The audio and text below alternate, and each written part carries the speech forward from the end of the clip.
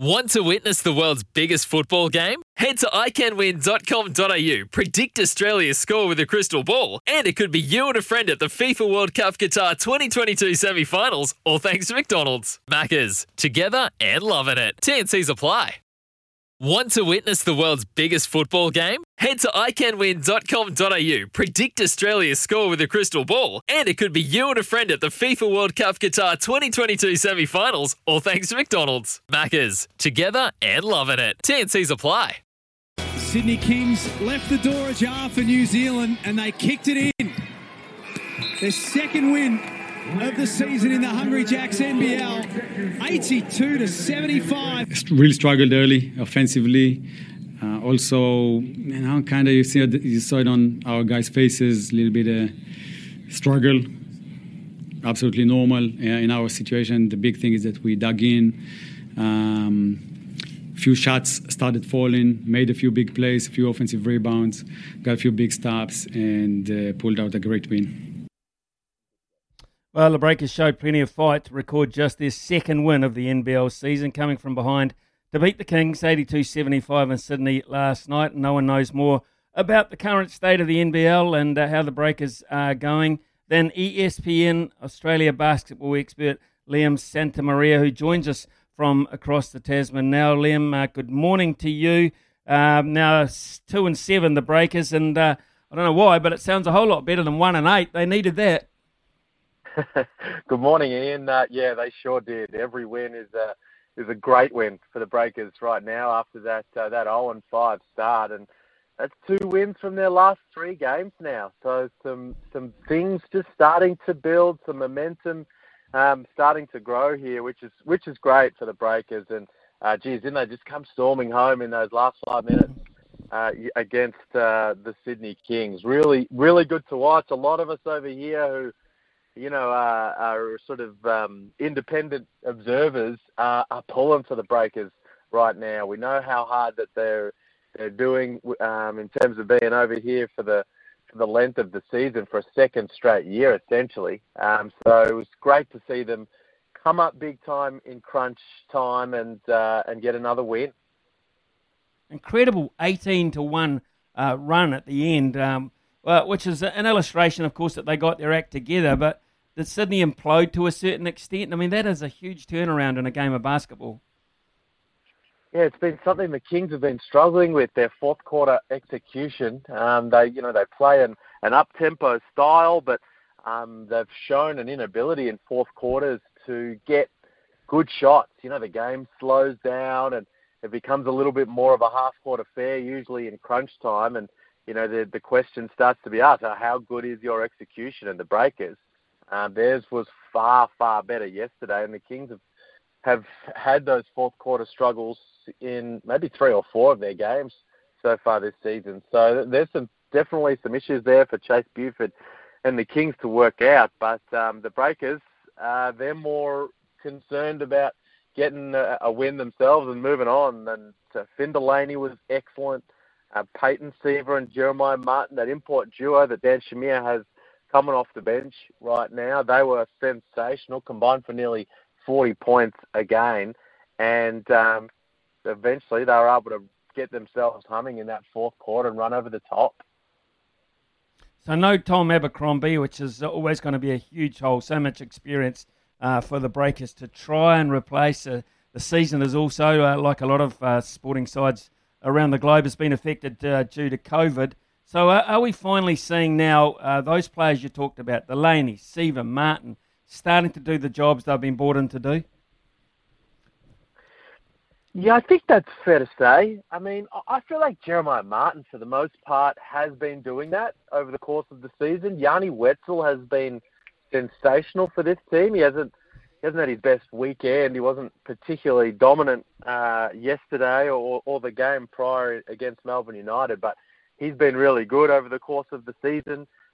Finn Delaney has been solid, but he was back to kind of his usual self yesterday. We saw last season he took the leap to becoming an All-NBL second-team performer and just a consistent star game in, game out. Well, he hasn't quite been at that level over the course of this season, but he was yesterday. 21 points, 9 rebounds, 3 of 6 from long range. That's way more like it from Finn Delaney. This is a really talented team. You know, now that they've got Peyton Siva back in the lineup, healthy, out there on the floor, playing at a high level, 17 points, 5 rebounds and 5 assists from Siva.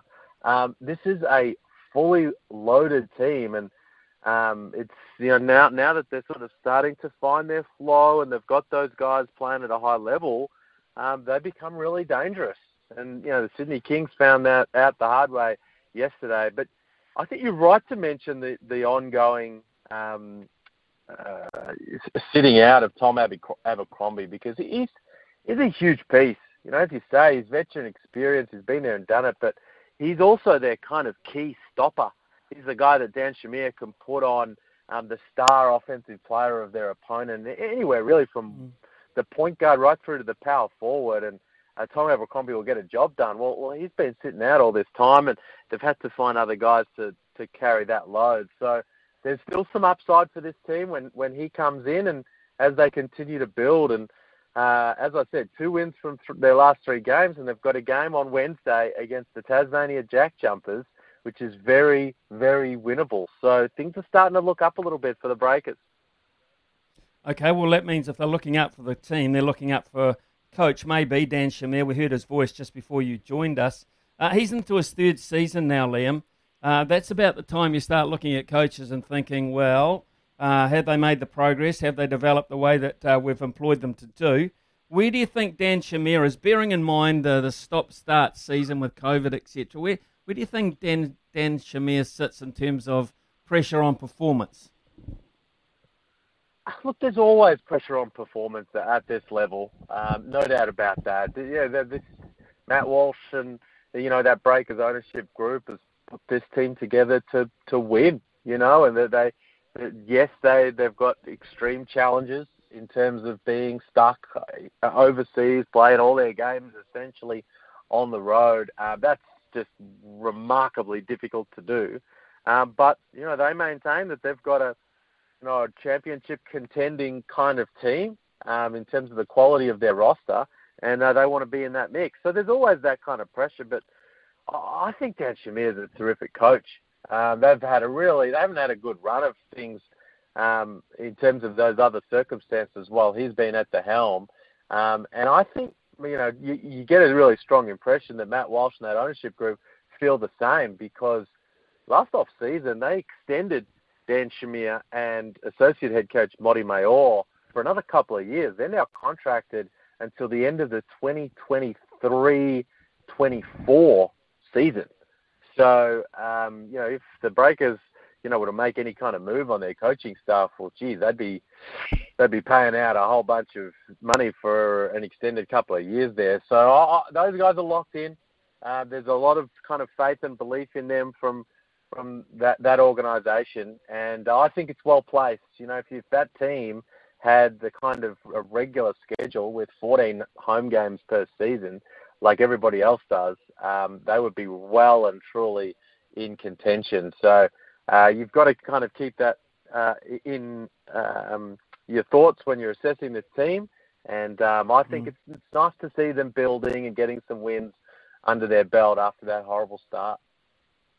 Okay, we look at that trend, Liam, and as you say, they've got the Tasmanian Jack Jumpers on Wednesday night. That kind of, I hate the phrase must win, but I've got to sort of throw it in here. If you're looking at trends and the trend is up, with the combinations and players becoming available, that sort of is in that bracket, isn't it?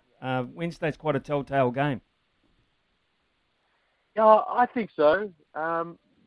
I think, you know, if you're trying to build something, you're trying to get yourself up off that sort of bottom section of the ladder and up into the mix of a playoff contending team, you need to beat the Jack Jumpers. You know, I don't think that's just kind of the perspective of the Breakers right now. I think everybody would feel that way because, you know, they're an expansion team.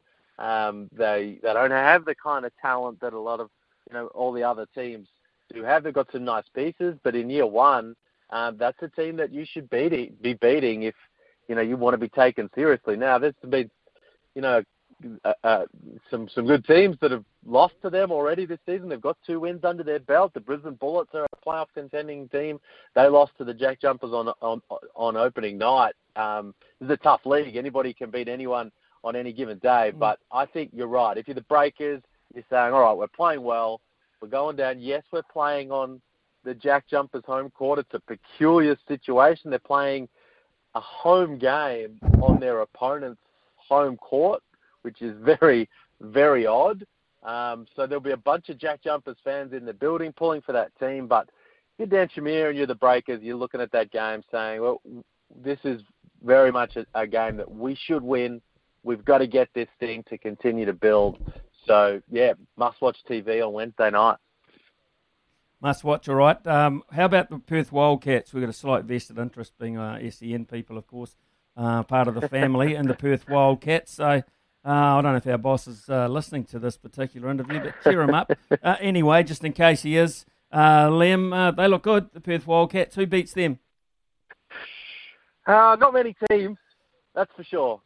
Especially over there in RAC Arena in the jungle in Western Australia. But that's not where they are right now. They're going to play a bunch of games out of town, and they've had a tough couple of weeks, ravaged by COVID. Almost everybody in their travelling squad picking up COVID and dealing with it. Mitch Thornton managed to dodge it. The head coach, Scott Morrison, managed to dodge it. But my understanding is pretty much everyone else has been in a bit of a bad way. So they have had some time off the floor trying to get right, and then they need to step out there tomorrow night in Adelaide against the 36ers. This is a game that's been postponed and rescheduled a couple of times, so we're finally going to get it happening, and it's a big game. The Wildcats, of course, they're rolling on the top of the table, having played most of their games so far at home.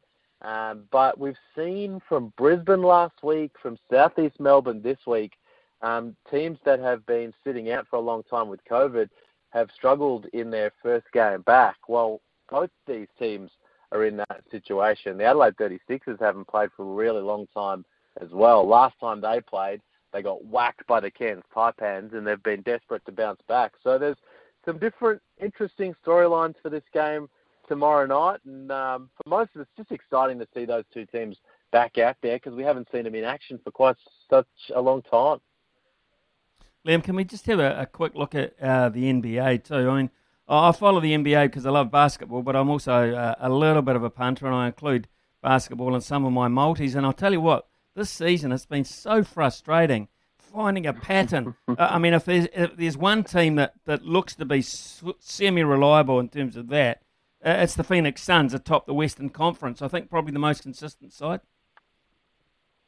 That's music to my ears, Ian. That's my squad, the Phoenix Suns. Obviously, we went to the championship series last year and looking to build on that. And I think, we've been good. We've been good. Kicked off today's action with a win over the Pistons, and we're atop, as you say, of the Western Conference. So that's one team you should throw in there for sure when you're looking at filling out your multi. But it's really hard to bet on the NBA regular season. Especially this year with all the guys in and out of lineups and everyone jumping in and out of health and safety protocols. Really, really tricky. But so to find consistency. But the Suns, I think the Warriors now, as we gear towards the second half of the season, those teams in the West, I think look to be careering towards a showdown in the Western Conference Finals, which from a personal perspective would be very fun to watch.